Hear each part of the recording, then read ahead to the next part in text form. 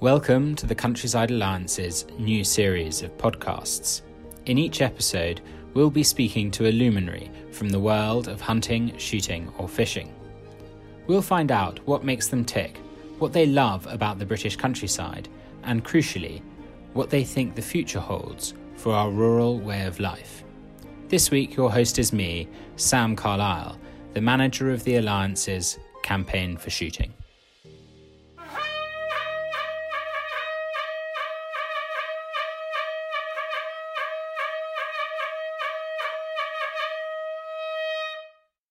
Welcome to the first of the Countryside Alliance podcasts. Today we have as our guest Charles Jardine. If you've been fly fishing for any time at all, you'll almost certainly have heard of Charles. He is a world authority on trout fishing, acclaimed and renowned author and artist, and most importantly for us at the Countryside Alliance, runs and founded the programme Fishing for Schools, which is one of our charities and something we're very proud of. Welcome, Charles. Thank you. Gosh, Sam, live up to that if I can. Ha! No, absolutely, you always do. Hardly. So we're in the middle of COVID-19, obviously a pandemic which has taken the world somewhat by surprise, and is pretty appalling and has tragic consequences. But also for you living down in the south near the chalk streams, you're just getting ready for your season on the trout, just about to hit the river, and now we're in lockdown. How are you coping with that? I'm miserable, in the word. Sam, it's purgatory. I'm literally a field and a bit away from some of the heaviest Granham hatches, which is our earliest, as you know, hatching caddis. And it's just horrible because I'm seeing fish rise, I'm seeing a velocity of hatch that I've seldom seen for years, and the river is in perfect order. But like everybody else, we're complying with the lockdown, and we've got to. This thing is bigger than the sport. It's probably the biggest thing in our lives, actually. And we underestimate its effect, its reach, and just about every other area that it touches in our lives. I don't think we can underestimate it at all, and that's my honest opinion. And just not fishing for a couple of weeks or a month, maybe 2 months, is a small price to pay if it saves a life, really.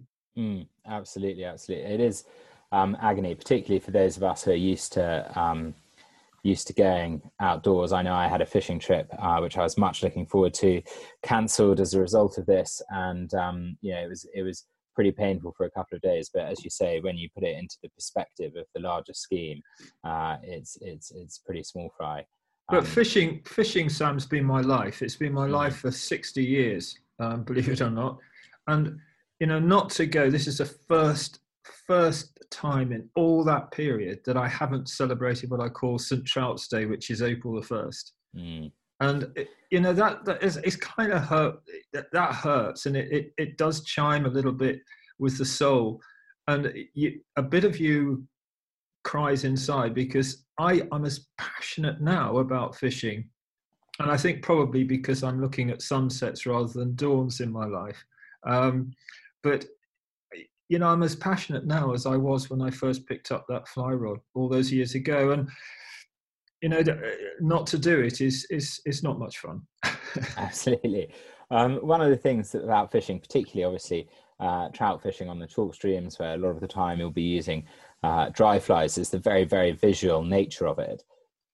I mean, to keep me sane through this period, I've been imagining being on the riverbank. There's one particular place I really love up on the River Tweed in the middle reaches on a beat called Merton, and there's a pool there that I fish every year, and the line comes round with perfect tension, and invariably just at one point a salmon always takes it with a solid thud. And I've just been replaying that image in my mind probably about 10 or 15 times a day during the lockdown, wondering when I'll next be there. Is there a kind of classic image for you from your fishing that you're replaying in your mind, a kind of fixed memory? I mean, all of it's a tapestry, actually, and it tends to fuse. I mean, I'm I suppose I'm in awe of somebody that can, like yourself, that can actually pinpoint one thing, one essence. But if I was to just find the very epicenter of what I do and why I do it, and something that I would like to replay in my mind, it wouldn't be in this country, strange enough. It would be in Idaho, and it would be on Henry's Fork, and it would be Harriman State Ranch, and it would be a place called Millionaire's Leap, and there's an island there, and it was the first place I ever came to fish in that area. And I sat there. Everyone has said it was rubbish, there was not going to be any fish. And I sat there and I watched a whole pod of rainbows just working around that island. And I thought, surely they won't take an English fly, and they did. But there was another time going further north, fishing with my son. And I think angling is one of those rare things that it's one of those sports where it's lovely to be isolated, but it's even better to share the experience. And I was fishing with Alex, my son, and we were fishing the upper Missouri, and we hit a trico hatch. And I still replay this because there were a corridor, and I kid you not, there was a corridor of rainbows around 100 yards long, just feeding on a whole chain of tricos first thing in the morning. And Alex and I just sat on a bluff just watching this, and we caught a few, but it was just the sheer magic of sharing that experience. It really was wonderful. And but all of them, every single little moment you crystallize, and it's that vision that you crystallize. And I think it just forms, as I said, that tapestry. Yeah, I mean, it sounds like pretty wonderful images. I fished out west in the States a couple of times, but I've never made it to the Missouri or the Henry's Fork, but heard a lot about them. But I've heard that the Missouri is just a kind of factory for kind of dry fly fishing, and has incredible hatches and incredible Sam, it's stunning. It surpasses anything you ever heard about it. And once the dawn is over, you have that sort of lull, and then you kick into the caddis activity in the evening. It just goes absolutely mad. It goes insane. And it really is just, it's extraordinary. And what is it that makes it so kind of prolific on the insect? I don't know. I mean, it's a tailwater, which means it comes out of a dam, and it's got a fairly regular flow. It's got a fairly even temperature. It's got great weed. I don't know. I mean, it's one of those things where everything comes together, and it's this this crystallization of everything. It just sort of balls together and creates this unique habitat. And it's a bit like a chalk stream. And I'm really fortunate being down here. But those rivers out there, or even in the east, the tailwaters seem to have this ability to be able to create the insects, to create a habitat that is perfect for fish, for trout especially. And they just get big, and they eat a lot. Yeah.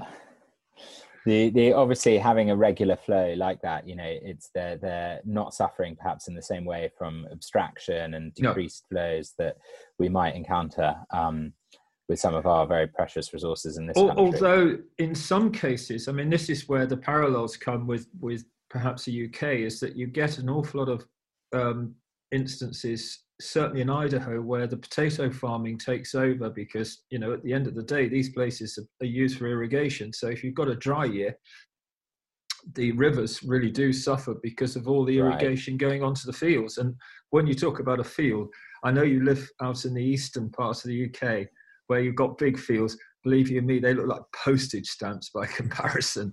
They're vast out there. They're huge. No, I've seen some of those. Pretty enormous. And you mentioned kind of the essence for you of these trout, these wild trout in these western United States, quite a rugged area of the world. Sipping dry flies as the apogee, and I've spoken about a salmon take. Your father, as I understand, was a famous salmon angler, but you seem to have gravitated more towards trout. I mean, why have you done that? Well, I never understood salmon. I mean, it just seemed like really good casting practice to me. And I thought, well, I don't know if I want to do that. And I think a salmon fisher, Alex is a salmon fisher. It sort of skipped a generation. I didn't want to go that route. We had a little chalk stream in Kent, the Lesser Stour, the Little Stour, and I adored it. And I grew up sort of cutting weed and doing all the things that a young boy should do, perhaps. And I just fell in love with the whole thing. I fell in love with the fact that we had fish breeding there. I like watching them breed. I love the idea of the food in which they ate. So I started to look in closer at the habitat. I loved everything about trout. There is nothing about a trout that I find anything other than lovely, actually. Mm. There are some big gnarly old brown trout that I think probably would be hard to love, but there's a wonderful economy about a brown trout, I think, or even a rainbow, and they're worth my time. Whereas a salmon, I've never felt, you're going to hate me for saying this, I've never felt that a salmon is worth my time. What an awful thing to say. But I mean, I like catching them, and I have caught quite a few, but I've never known exactly why. Right. So, trout, I know why, or I know why I haven't. That for me is the absolute attraction of a salmon. It's this kind of slight uncertain philosophy. You're trying, I mean, probably falsely, or trying to anthropomorphize the fish, really think like it, imagine what it's feeling in a quite transcendental way, really. Whereas when I go trout fishing, which I also obviously love, and I couldn't agree more with you that they're enchanting fish, and where they live is also often enchanting as well. But it seems, I think it's the knowing, the fact that there's an exactness or a pattern, or you're fishing for something that's feeding, that I find probably less intriguing or beguiling than the salmon. Oh, you see, we could have this debate. This should go into the fly fishers. This should be one of the debating points. But that really sums it up for me. It's all about the atmosphere. It's all about. I mean, very dear friend of mine, David Profumo, said about the salmon, it's a manic depressive of the fish world, and I couldn't agree with him more. I mean, have you ever seen anything other than a miserable-looking salmon? It always looks surly. A trout has always got a jaunty nature to it, and there you have it. And if you look at the salmon anglers, it's all about the crack. It's all about sitting in lodges, having lunches, and all the rest of it. And then occasionally they go, boom, oh, let's go fishing for a little while.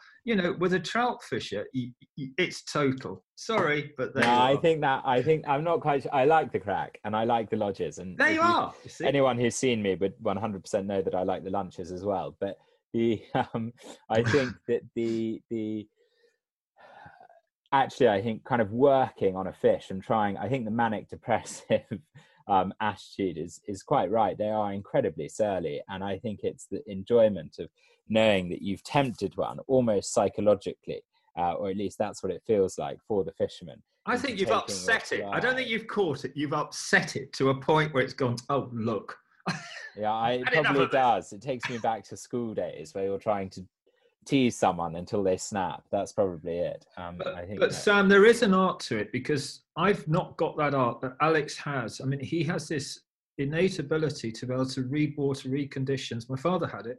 You probably got it. And every other good salmon fisher has probably got it, where they actually correlate the conditions, the water height, and almost have this instinct that says, right, we've got to go now, boys. Otherwise, we're going to miss the opportunity. And he's had that on several occasions, certainly, up in Scotland, and done incredibly well. I haven't got that. It's probably a lot more cerebral, which explains why you're a better salmon fisher than I am. I think the cerebral point is a good one, but it is amazing how different. I think if you're not a fisherman, you probably lump in trout and salmon as vaguely similar, but it is amazing how different. Even though it's both fly fishing, it is a totally different approach, different equipment, different style of fishing, and different philosophy. Well, it's a different fish if you think about it. A sea trout, you could argue, is a brown trout that runs to sea, and I think that's pretty much proven. Whereas the salmon, I mean, we still don't know very much. Everything that we have, every vestige of philosophy, science, everything else, there are still things about the salmon we don't understand, and I don't suppose we ever really will. And that catches people, but it doesn't catch me. No, it's caught me absolutely fully.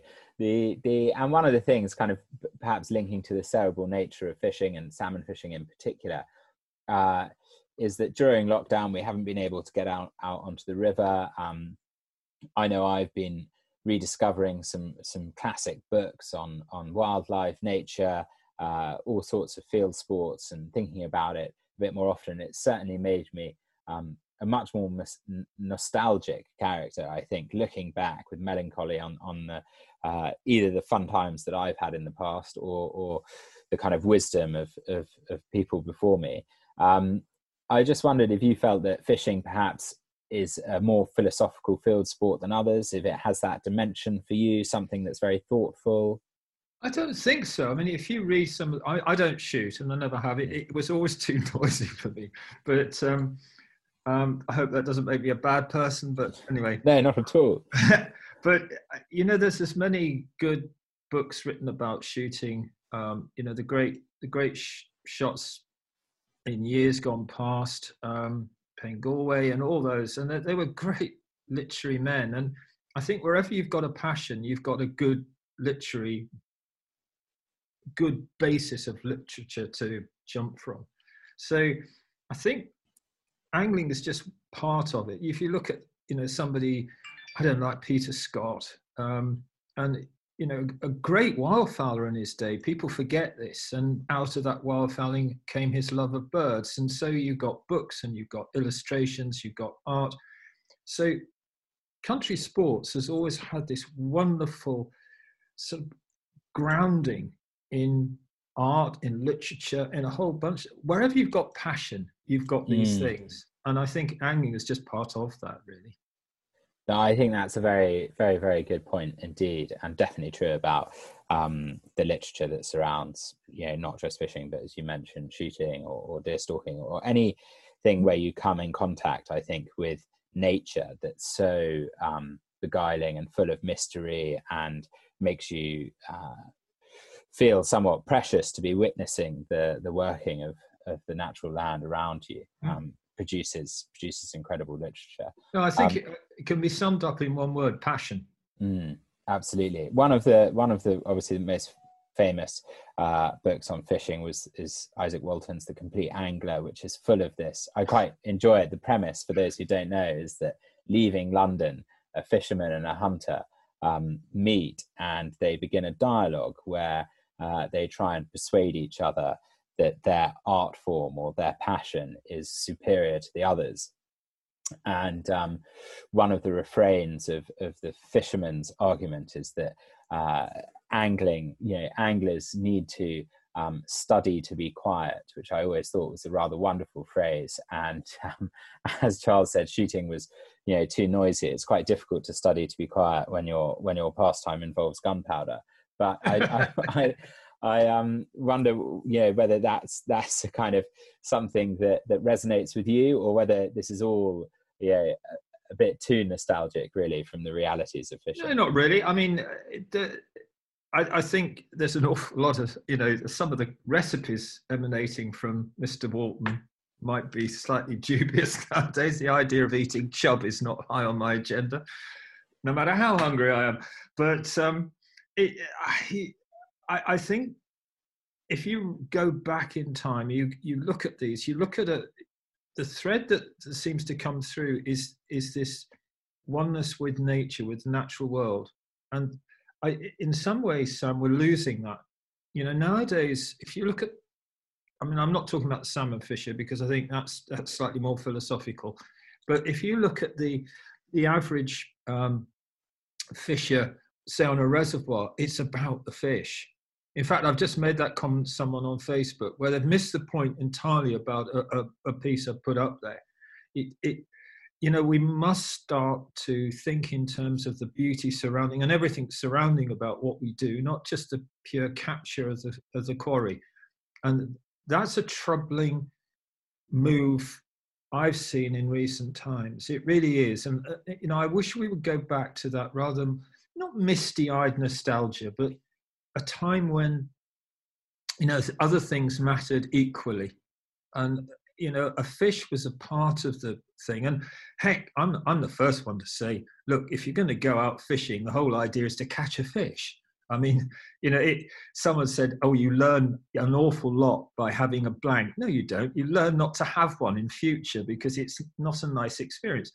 But, I'm happy with one fish. I'm happy with two fish. But I'm less happy with catching lots and lots and lots of fish because it's like Groundhog Day. Why do I need to do that? And things like Walton, actually revisiting them and re-looking at them teaches us that there's slightly more to this whole sport than perhaps just the pure fundamental of catching fish. I absolutely agree with that. I was there's a Spanish philosopher called Jose Ortega y Gasset who writes quite a lot about shooting and hunting, and has this, he writes kind of about our instincts and really why we do it. And one of his lines is that he says that we don't hunt in order to kill, we kill in order to have hunted. And I think I thought immediately that that's very true of fishing. We don't fish in order to catch, we catch in order to have fished, and to have enjoyed that whole experience, to have been on the water, to have had this, walking on a footpath next to a river strikes me as something that's full of observation. You're like a tourist, and then as soon as you have a rod, you become this incredible participant in the entire ecosystem that's around you. You're much more deeply involved in it, and that's in thinking about the movement there from this kind of misty-eyed, rosy-tinted past into the present, and perhaps fishing in reservoirs. What since you've been fishing, what have been the real kind of developments in fly fishing? Obviously, you've mentioned one that's perhaps not so positive, but some more positive ones or more concerning ones. But you see, I've said that rather against myself, Sam, because I've just come back from New Zealand, being part of the Commonwealth team, and there the whole idea is to catch fish. But at no point would I say. I mean, there's a horrible term, and there's a distinction made between pleasure fishing and match fishing, and to me, it's all pleasurable. And I hate the distinction. It should be pleasurable, and I think it's a double-edged sword, because if there's been one huge change in recent times, it has been the move towards competition. And whilst people have derided that and looked at it very closely to say, well, we don't want any part of that, they actually have benefited from all the advances made from what these people have created, the style of fishing, the nymph fishing philosophies, the Czech nymphing, the French nymphing, all these kinds of, even dry fly fishing has changed hugely. The tackle has changed hugely. And that's spread globally, not just in this country, but globally. So I think we can see things as being positive and negative. It's a strange situation where, I'm saying, well, I'm not particularly keen about this, but I will certainly benefit from the aftermath. So the biggest change for me, what has been the biggest change? Well, you don't have to single out one, the biggest, but just something. Well, it'd be good to do that, I think. I mean, certainly, I think it has been that our approach, and the internet. I know it's a curse by many, but the ability to correspond with others in other nations and find out what they're doing and how they're doing it and absorb it into your own way of fishing. I think that's been the biggest change, the openness of dialogue and ideas. That's been the biggest change. That's it. Very, very interesting. Yeah. So basically someone adopting an approach, let's say in Poland or New Zealand, and being able to share that with someone in Idaho or Absolutely. England. Yeah. Yeah, I think Yeah. that's the biggest change. I mean, irrespective of tackle and all the rest of it, that's just going to happen anyway. But it's how that tackle is used. That's been the biggest change, I think. And perhaps a slightly more kind of controversial question. I assume that now the chalk streams, or at least in a world before the current pandemic, chalk streams were kind of busier than ever. They're being stocked and day rods are being sold, and I just wonder if that obviously is hugely important to, in many respects, the maintenance of the river and also the local economy, and provides employment and gets people access to these streams. And I just wonder, having read, Where Bright Waters Meet by Howard Plunkett Green, whether you think that that's a kind of double-edged sword, or if you feel that, anything. I just wonder if you could kind of comment on that. Absolutely. I've lived through the whole lot of it, Sam, when you couldn't, where it's often said that even God couldn't get a day on the test. And now, for the price of, you can get a rod wherever you want. So that's changed hugely. The other thing too is there's been, in the last 2-3 seasons, been a massive, massive change to how areas are run. Parts of the test, the upper test especially, and now virtually all wild trout rivers. They're going back to what they always used to be. The populations are sustainable. Yes, there are areas in the middle test which are always going to be stocked because it's almost a commercial venture, if you like. But that let's not underrate that, because that is fueling, as you rightly say, the economy for that. So you've actually got a perfect world. You've got an area that is purposely and beautifully designed naturally for progeny of trout and the increase of them. And then you've got this other bit which helps the economy. And we've got now probably the finest group of young keepers that we've ever had in the history of those chalk streams. They're caring, they know their business inside out. The Parker boys, John Hall down at Broadlands. These guys are absolute legends. They're geniuses at what they do. And they put their river before anything else. And I think rather than seeing these chalk streams being almost moribund, they're not. They're becoming springs of a new age, really. And I just hope and pray that this current pandemic doesn't bring a halt to everything, because it was all going in the right way last season. That's a fantastic kind of vision of hope for the future. It really is. On those. And looking to the future, we've spoken about the past quite extensively, and some developments and changes that you've seen. And what going forward, apart from the river keepers that are doing such good work on the conservation of the chalk streams, what other things do you think are vital for the survival of fly fishing for the future? I think a realization that things are going to change. When we can go back and fish, I think there's an awful lot of waters that will probably go broke. It gives me no joy in saying this. I think reservoirs are teetering on the brink. They were last year. It's going to be even worse this year. And let's not forget what reservoirs provide. And it's very easy for me to say that with the Avon just slipping away just beyond the tree line, away from me. The worth of a Blagden or a Chew or a Rutland or a Grapham or an Ibrook or a Draycote or wherever you go, they offer cheap fishing to a magnificent quarry for a much greater population than a river ever could. And also it takes the pressure off rivers. Rivers can't sustain too much angling all the time. So, I do worry a little bit about the future of these still waters. And I think if I've got one message to anyone, and I hope, we do get more than perhaps, 2 people listening to this. My plea to them is when we're all finished, when we can finally go out, is get out there and support fisheries. Go fishing. Take the family fishing. It's really essential. And get them to, I suppose, immerse themselves in the thing that both you and I have loved.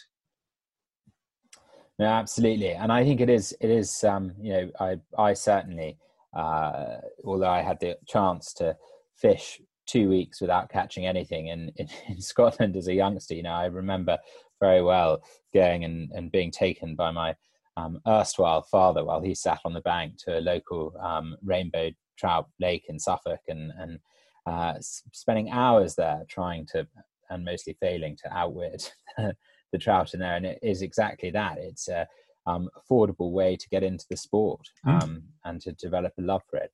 And that's kind of brings me on to the charity Fishing for Schools, which is obviously doing incredible work in encouraging young people to learn how to fish and putting fishing as something that's really transformative in their lives. Perhaps you could tell us a bit about that, how it started, I'd love to. why you got involved in it.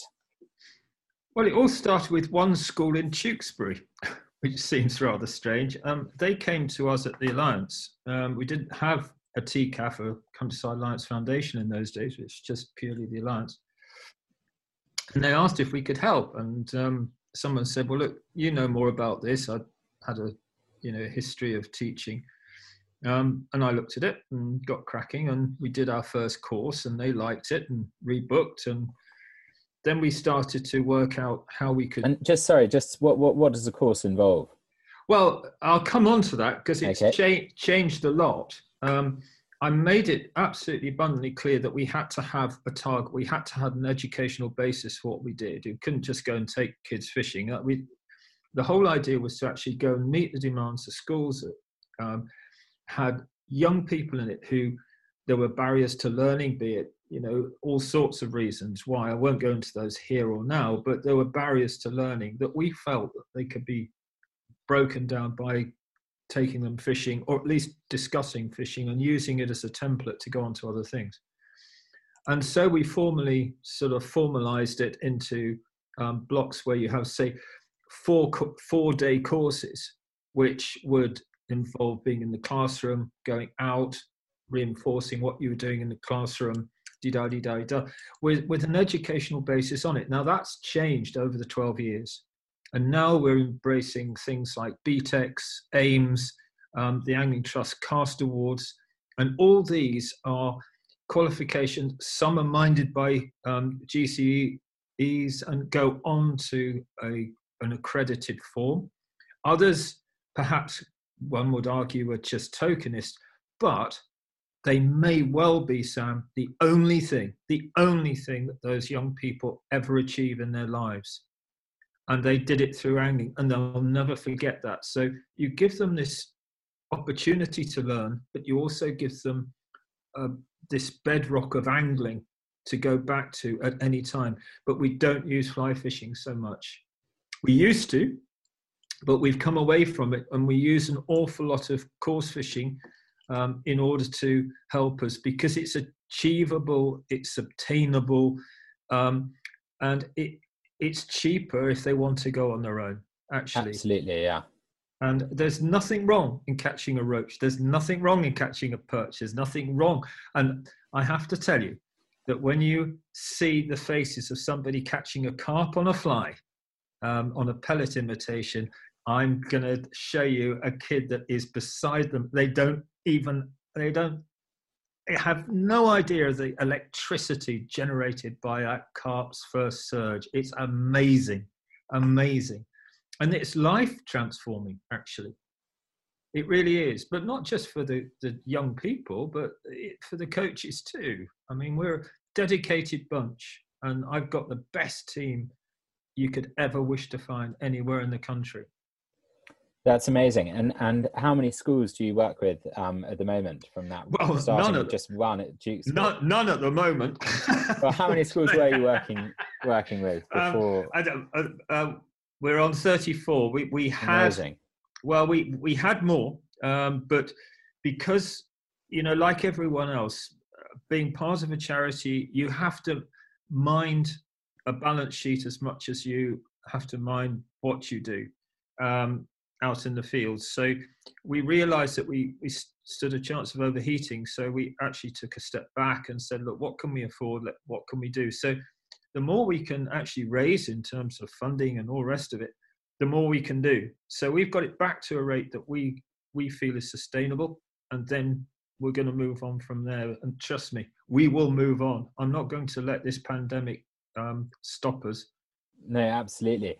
And I heard you speak on Fishing for Schools a month or so ago, and you told some amazing stories. Perhaps you could share some of the things that have touched you personally and things you've heard of from, well, I from think, skiing. I mean, a very sobering one. I mean, it was just before we had that evening at Farlow's, I think it was, we heard that a young person had actually turned around and said that Fishing for Schools and the association with angling had stopped him getting into gang activity.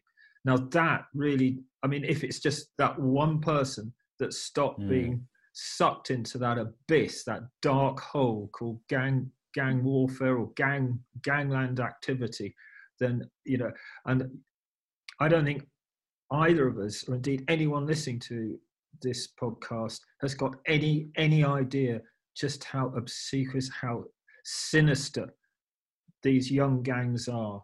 They're controlling, they're manipulative, and they suck people into this desperate place. So to even save one person is enough. But, you know, when you sent the questions through, I was thinking, gosh, what's been the one thing? And that we were doing a program up in Keighley, and you know, not exactly the first place that springs to mind as a fishing centre of the world, but we went to a fishery, and somebody cast out for this young lad, and he hooked a fish. I didn't really know what to do with it. So next thing I did, I turned around, and he's got the line, the fly line, over his shoulder, and he's running up the grassy bank, towing this fish, and the fish is aquaplaning across the surface. And he said, and he brings it to the bank, and it's the quickest thing. I mean, if you ever want to bring in a salmon quickly, try it. And he brought it up. I said, "What on earth do you do?" He said, "Well, that's what we do back at home." Yeah. So wonderful, wonderful. So really, you're taking these children who have difficulties in learning or kind of assimilating to school in an ordinary sense, and seeing their lives transformed through. We're opening their eyes to the possibilities. It's incredible, Sam. It's life affirming. It's joyous. It's heartbreaking. It's every emotion that you've ever come across. I mean, I remember there was a lovely chap called Jeffrey up in Stockport who'd been in a wheelchair, couldn't speak, all the discussions were through a tablet, you know, which he tapped out. And all his life, he'd been given fishing tackle. Somebody had worked out he liked to go fishing, or they thought he liked to go fishing, and they gave him all this stuff. And I got there and I said, "Well, great, Jeffrey, this is fantastic." No one had ever asked him if he'd like to go fishing. So he got all this stuff. I said, "Well, hadn't we better take you fishing?" And we got him a bream. And the smile, the joy on that boy's face is incredible, just incredible. And I've got so many visions like that. And you can't mend all the society. You know, I'm a realist, and you can only just scratch a very tiny part of the surface. But what you can do is offer a little bit of hope. And you do it through angling, and they'll never forget it. No, that really is incredible. And I think that at this time, particularly, you know, as everyone's struggling, that message of hope, you know, and the call kind of to lift your eyes beyond the immediate horizon that concerns your everyday life is very powerful. And lastly, on hope, where do you see it going in the future, and what are your hopes for it after the pandemic passes? Well, obviously it's going to be a period of assessment, but we're going to grow. I'm not going to let this one go. The way I look at it, I'm 67 now. I don't feel it, but I still got another marathon left in me. But I'm definitely, for 4 years, I'm going to just drive this as hard as I can, then pass it on to somebody to take it in another direction. But the one thing is that Fishing for Schools is established. It's here. It's been seen by everybody really that it's come into contact with. It's the leading angling educational body out there. And I just want to see it grow because I know the good it can do. I know the people's lives it can change and it can touch. And for that reason, it's worth continuing. It's worth fighting for. It's worth driving ever forwards on. It really is. I absolutely agree. Perfect. Well, thank you, Charles. On that note, I think we'll sign off, but thank you so much for joining us. It's been excellent to chat and amazing to hear about Fishing for Schools. And if you've been listening to it, I would urge you to go on to the Fishing for Schools website and have a look and read about all of these stories and testimonies and the incredible work that Charles has done, and consider supporting it because it really does make a huge difference to these young people's lives. Thank you very much, Charles. Sam, thank you. Take care.